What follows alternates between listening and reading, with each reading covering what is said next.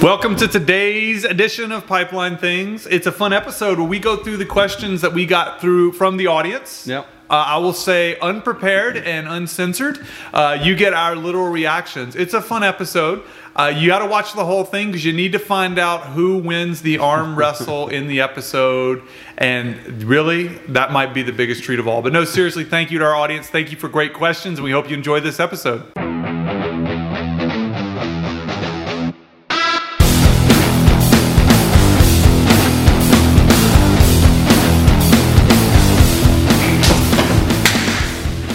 All right, hello, welcome to today's edition of Pipeline Things. I am your host, Thing20, otherwise known as Rhett Dotson, and I'm here with my co-host, Thing21, Thing20 Fun, Mr. Christopher De Leon. It's always a pleasure to be with you guys. Thank you so much for listening to us. And again, he is not greater or lesser in prominence, but is lesser in stature, which I reinforce on every episode. Never seems to get old to me. You know, I'm curious. So be curious. Curiosity is a good thing. So after a 5K, who actually has more stature? The guy not laying on the ground puking, or the guy laying on the ground puking? So if we're gonna get facts straight, I didn't lay on the ground and puke. I immediately turned to the right and then puked. Right? So when you're leaning over and puking, who's taller? That's not laying. Or laying on the floor because you can't breathe taller. Man, I tell you what, I wondered how I would hold up. Christopher is referring to the 5K at AGA, and we were by no means speedy. It was a solid 9:15 per mile, but I haven't run, I don't know, since maybe January or February. And I held together, and then man, we crossed the finish line. Just fell apart. And I knew it. I was like, I'm done. I've had this happen before. I just didn't want to throw up all over the client, so I threw up in sight of them. So apologies if you were there and you had to witness that. But so what came up? Was that Gus's fried chicken? Hot fried chicken? I'm telling you what, it's a lot better going down than what's going up, man. So you know, one of the things I would appreciate, you know, on our trip was New Orleans. Yeah. Is that right? Or is it New Orleans? New Orleans. It's not, you know, if you're going to do the New and the Orleans together, it's generally Nolans. Like Nolans. Yes. Like you're gnawing on something because the food is amazing. Oh, no, there you go. The food was amazing. I'll tell you what. I didn't know what you and Buddy would turn up for restaurants. Yeah. But it was good. So what was the name of that first restaurant again? What was it? I don't think I'm going to pronounce it right, but I'm going to say Gris. Gris. Gris.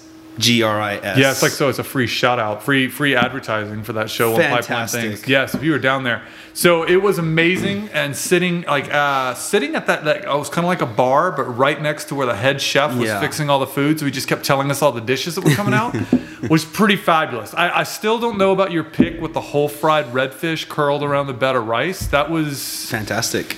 I mean, and actually for you, it was potatoes. Oh, it was potatoes? With no, rice. It was rice. Yeah, it was rice there in the middle. Rice, it was like right. the whole. So you can see it on the website. If you go to the Grease website, you can see the whole fried fish curled around this bed of rice. And if you're not into eating whole fried fish, like head and all eyes staring at you out of the batter, that definitely didn't fly. But what was the most exciting thing outside of obviously AGA and interacting with everyone and all that fun stuff? Which, by the way, AGA, again, put on a good show. It was really nice. It's the second time they bounced back since COVID. Yeah. But this one was really well attended. It was good to see such a large attendance and so many of our clients out there. Yeah.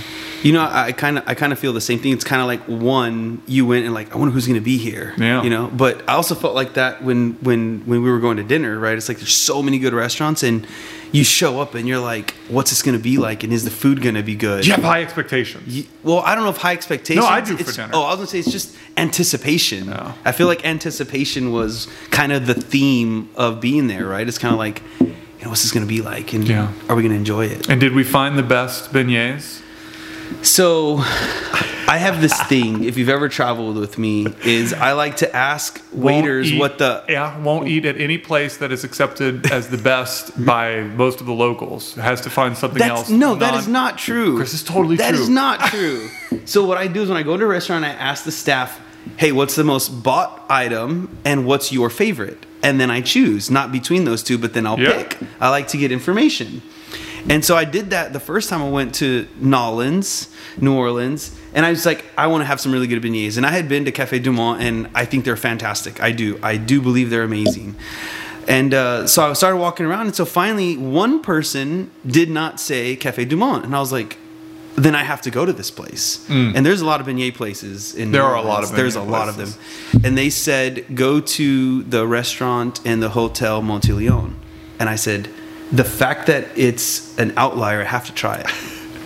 And I have to admit, it is my opinion that they're better than Café du Monde. I said the praline sauce was pretty good. I'll give it that. If you're there, I do recommend that you try the beignets at Hotel Monteleone. Not because it ends in Leon like Christopher de Leon, but because they're actually that good. So, look, that whole kind of bag of restaurants trying new food in New Orleans, it's a lot like today's episode. So today, we don't determine the topic. You, the audience out there, determines the topic for us. So it's going to get really entertaining today, I hope. This is a lot like going to the restaurants, the anticipation. Yes. Is it going to be good? In the interest of full disclosure, I want the audience to know we did not review these questions beforehand.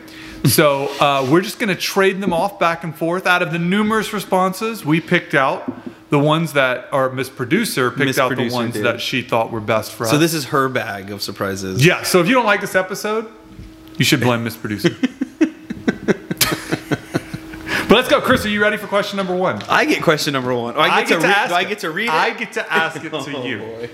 If it turns out I'm better at answering, I guess you can pass. Okay. To me. Okay. So here we go. All right.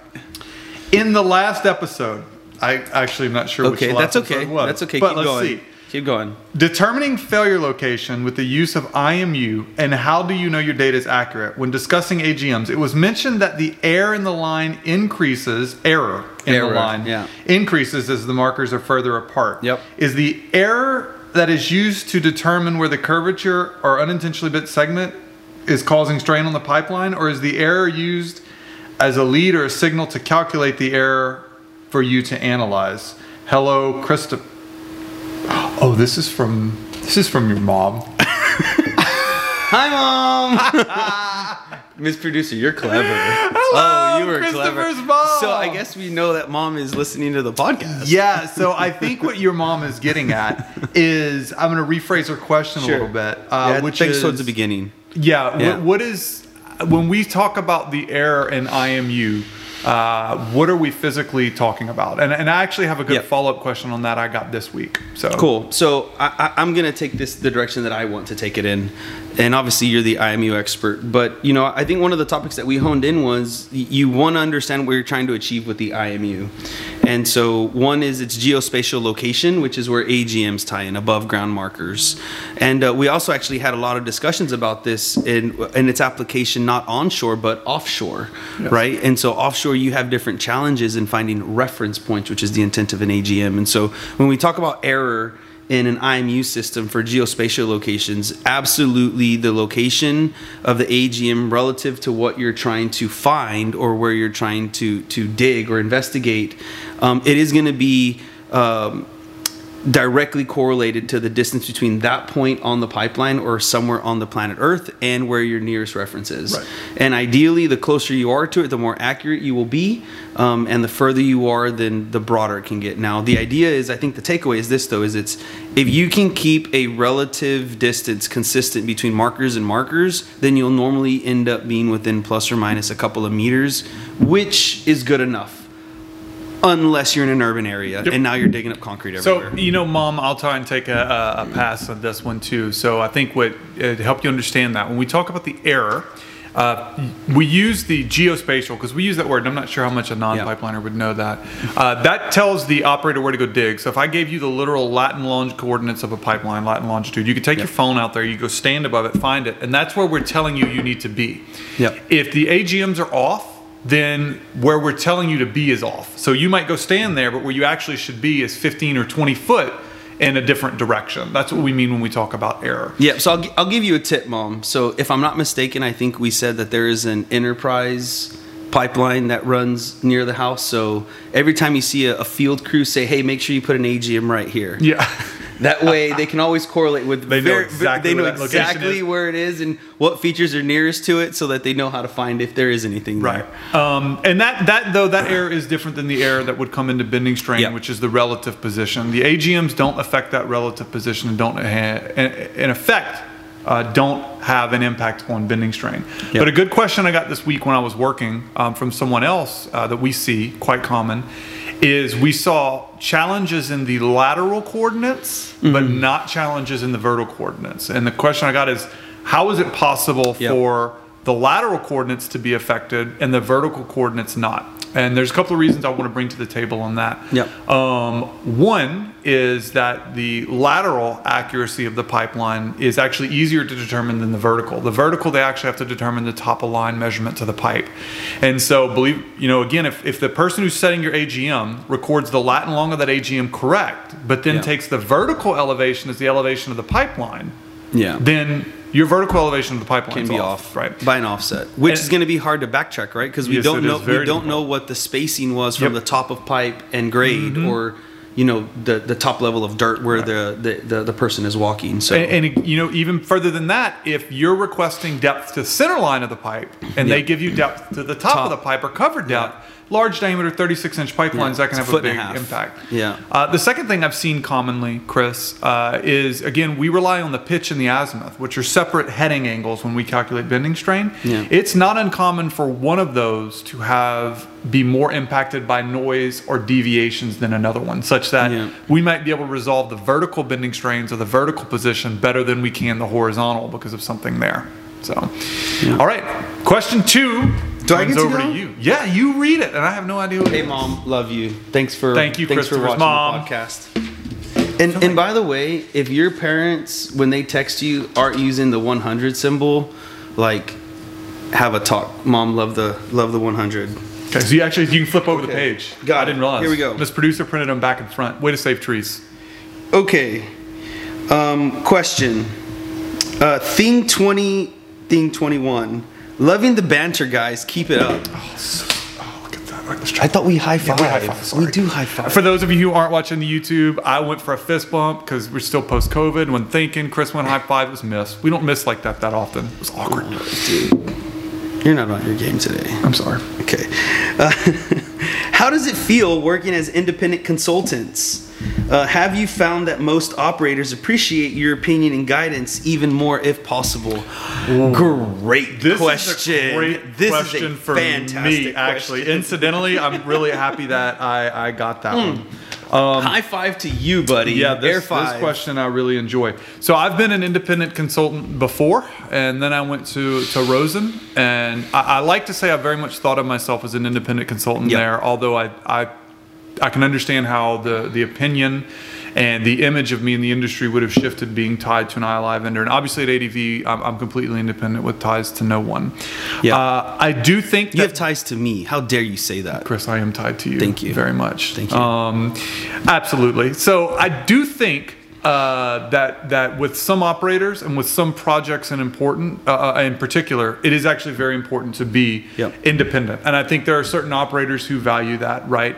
To be frank, I think we've seen that to some extent on the crack side. There are some operators who just simply, and even I would say 1176 kind of reflects that when it says that the operator shouldn't or the vendor shouldn't determine the classification of the crack likelihood. indication. Yes, so there are projects like that where it's very clearly in our benefit to be independent.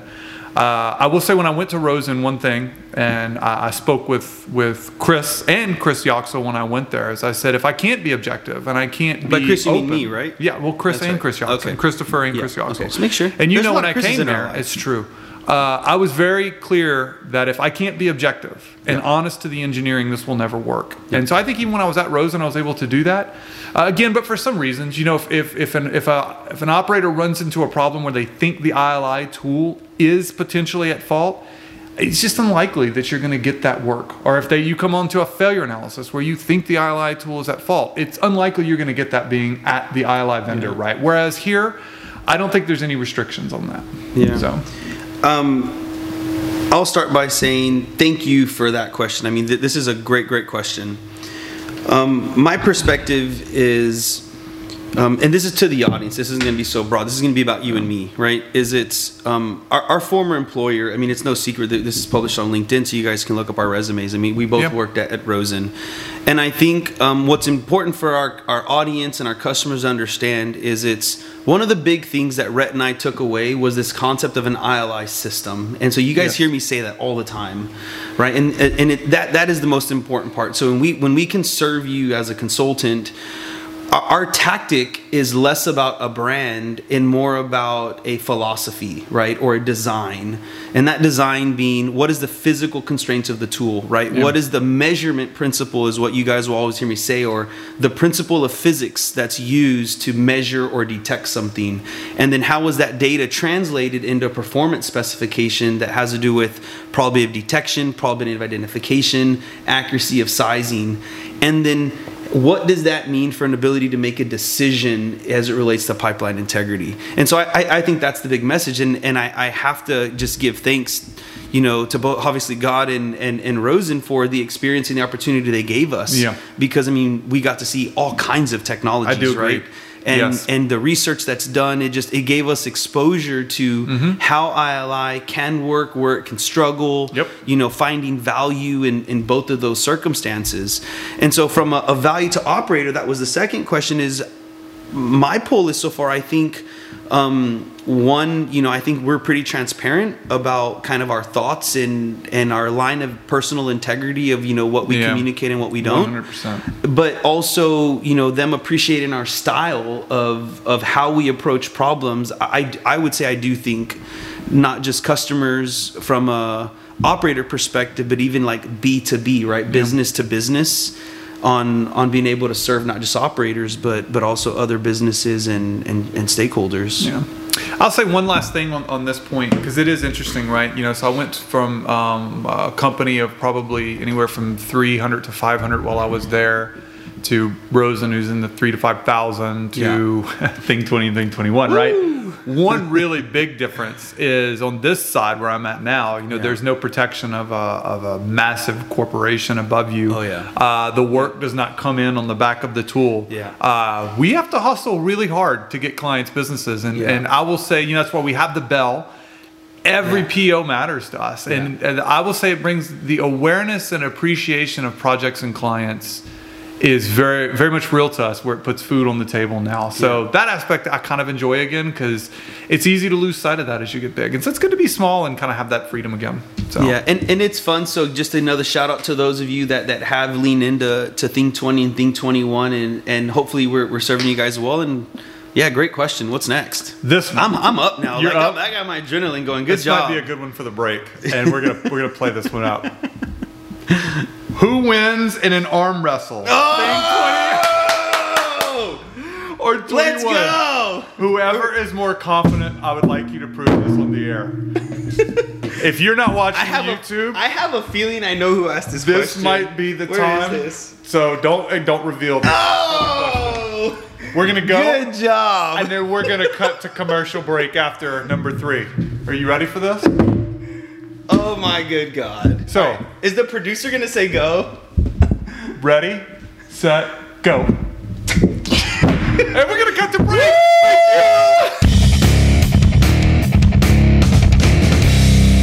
Hi, I'm Kara Turner. I am the Managing Director and co-founder of ADV Marketing. We get the honor of working with Rhett and Christopher to produce this crazy podcast, and also work with them on any other initiatives that they have when it comes to marketing. And if you know them or are listening to this podcast, you know that it gets pretty crazy around here. So we have a lot of fun with them. ADV Marketing is a full-service business-to-business marketing agency. We specialize in service companies and technology companies. So if you are enjoying listening to this podcast and the fun that they're having, reach out to us and see how we can make your marketing fun.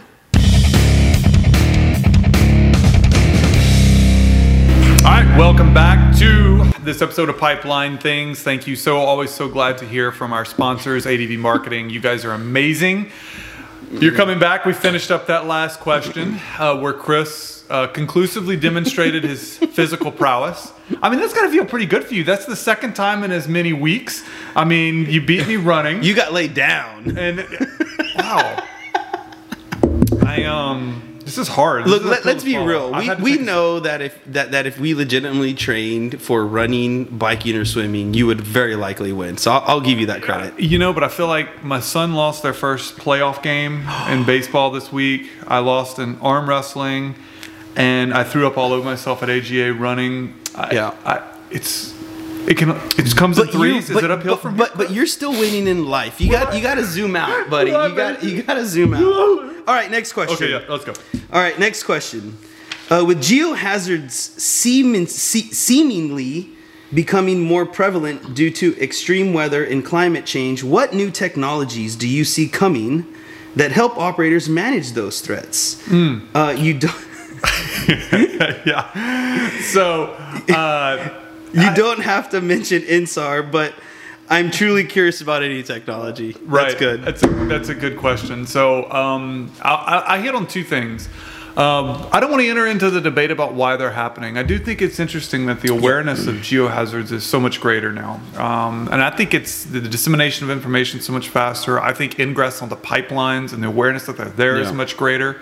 And I think there is a part of it that I think a lot of these are time-based, and the geohazards in particular maybe have a longer lead time. I'd see some really cool technologies that are coming out, right? And I've seen a few that, to be honest, haven't panned out so well. A couple of years back, there was the promise of using large standoff magnetometry, where they walked over the pipeline and they could physically measure, in theory, the amount of strain in the pipeline. I don't think that panned out real well. Not as a strain measurement system. There are other applications where it may, and I'll talk about those as well. I think one of the things that's been really cool is the advent of both LiDAR and yes, I would say SAR, which is satellite aperture radar, right? So LiDAR works primarily by being captured with lasers and reflections, drones flying, I'd say, at a visible height, right? Very accurate profile of the ground. It's been very interesting to see how that's been integrated into most geohazard integrity management programs. I think the challenge there is for that data to be collected on a frequency and processed on a frequency that permits it to be used. I'd say it was really something closer to a monitoring, almost monitoring, because it's not there. I would say that the SAR, the satellite aperture radar, I am really excited by what I see from a few people. I think that's actually starting to gain steam again. I first heard about SAR back in 2009, 10, 11 from SoCal. And at the time it was really expensive and pretty infrequently used. I think, unfortunately, I'm going to be honest, I think I got a bit of a name and a rap at that point in time that they're kind of fighting against now. Because now it seems like there's actually more satellites. The data was made freely available, which is allowing really clever people to do things with that data that they weren't able to do before. So I think SAR appears to have some very unique advantages in locations where LiDAR may not. I think, again, it's going to be interesting to see what happens with that over the next couple of years as they figure out how to use that. I think beyond that, there's some interesting questions about drones. And so, going back to that LSM technology, which I also feel kind of got a bad rap.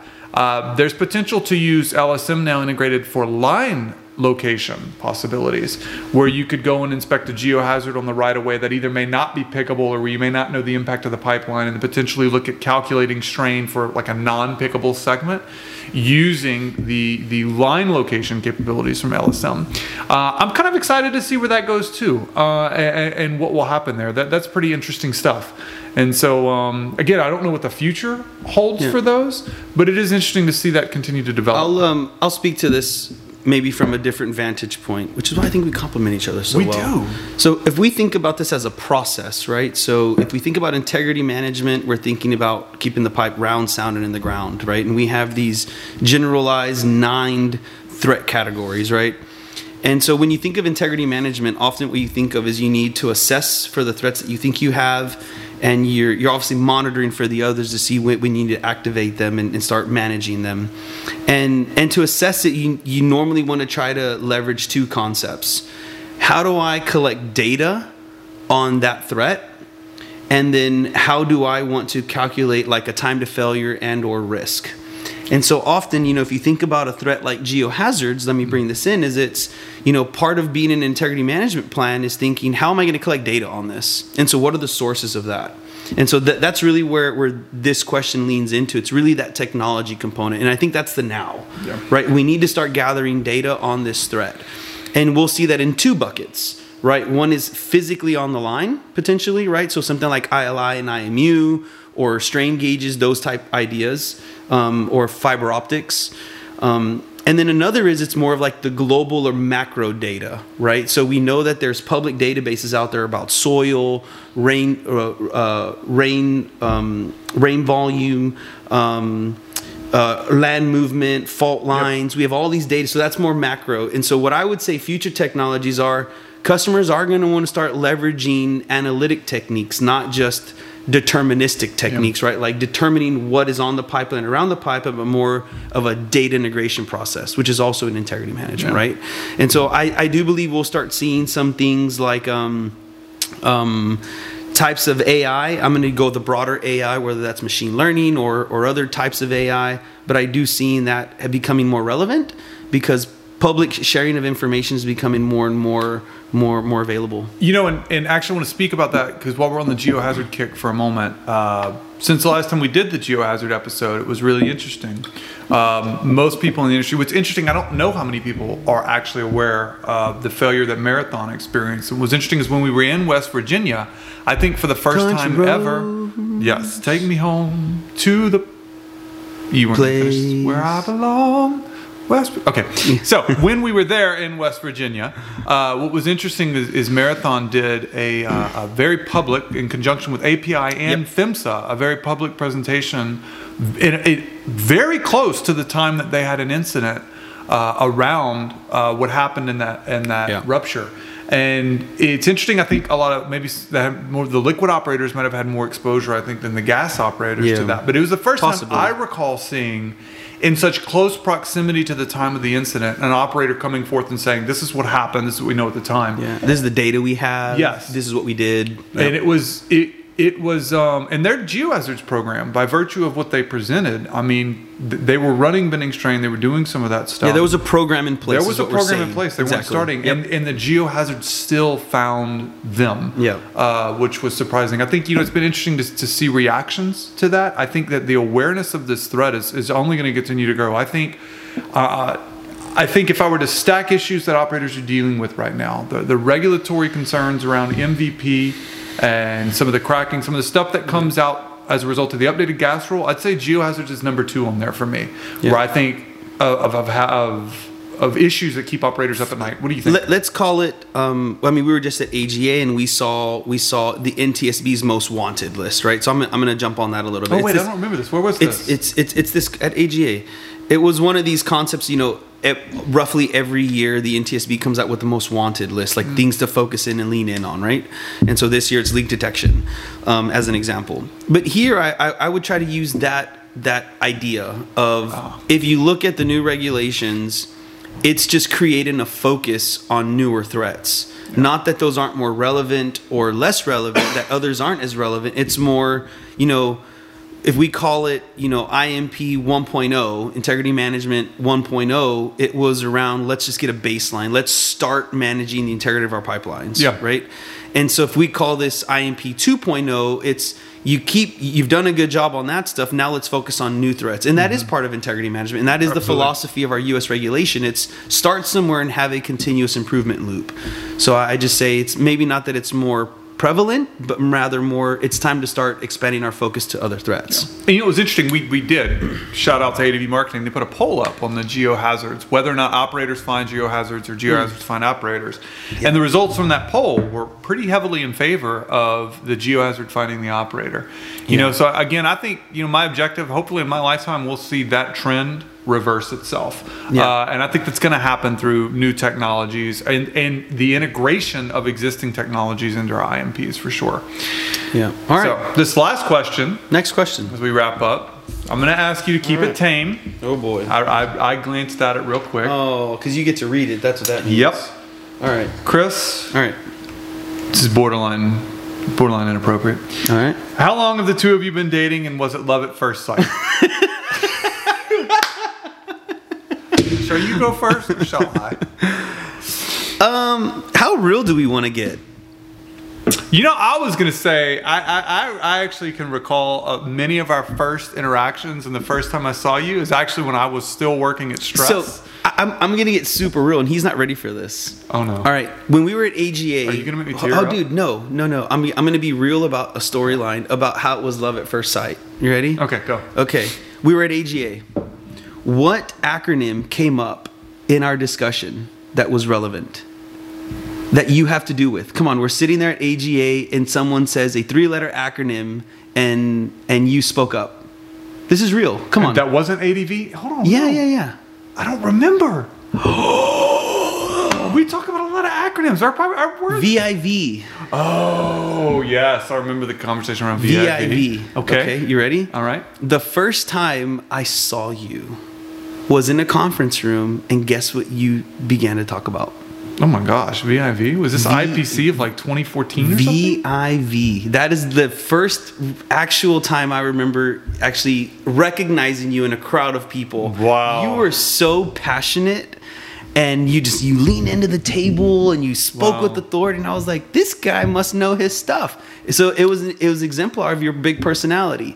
Wow. So fast forward probably 2 years, you know, the Dent JIP that we did with you guys, Rosen and at the time your former employer Stress. And so after we worked with you, I remember I was in a strategic meeting with different leaders at Rosen, and they were like, all right, we're going to stand up this integrity consulting.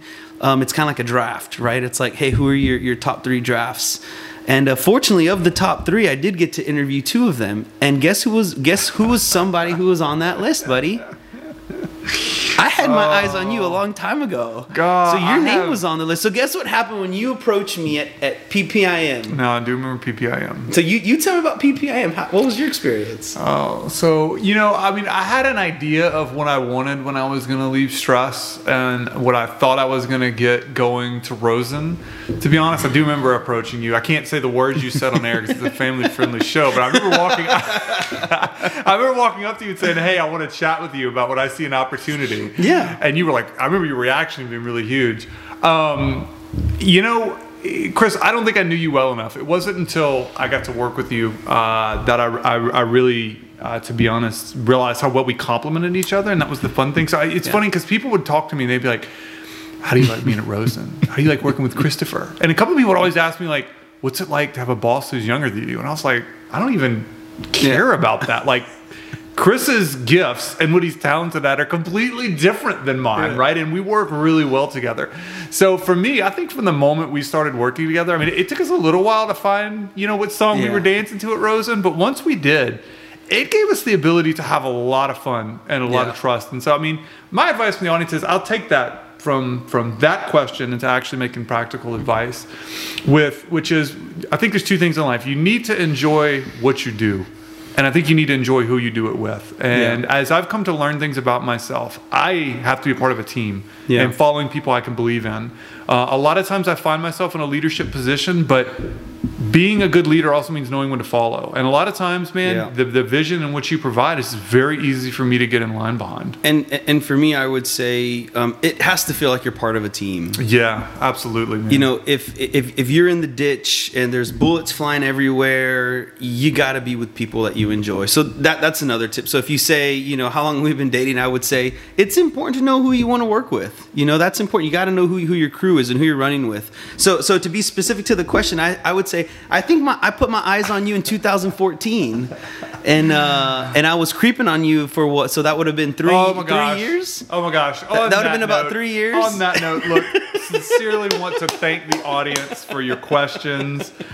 Please keep them coming. I want to say we're going to do this periodically. Yeah, we need to do this more often. We do. I like this. But this is not the only time. You can leave us comments on LinkedIn underneath the episode. We're happy to take them. You can even send us a direct link via LinkedIn and respond to that. As we leave, we're going to part one more time with another. Oh, now we're going to go lefty? Yeah, we have to go lefty. I have to see if you got both sides of the table. No, I'm actually joking. Okay. I want to thank all you guys for joining us today. I am your host, Thing 20, my co-host, Thing 21. This bag of fun episodes, you'll never know what you're going to get. Random questions has been great. Thank you so much, and we'll see you in 2 weeks.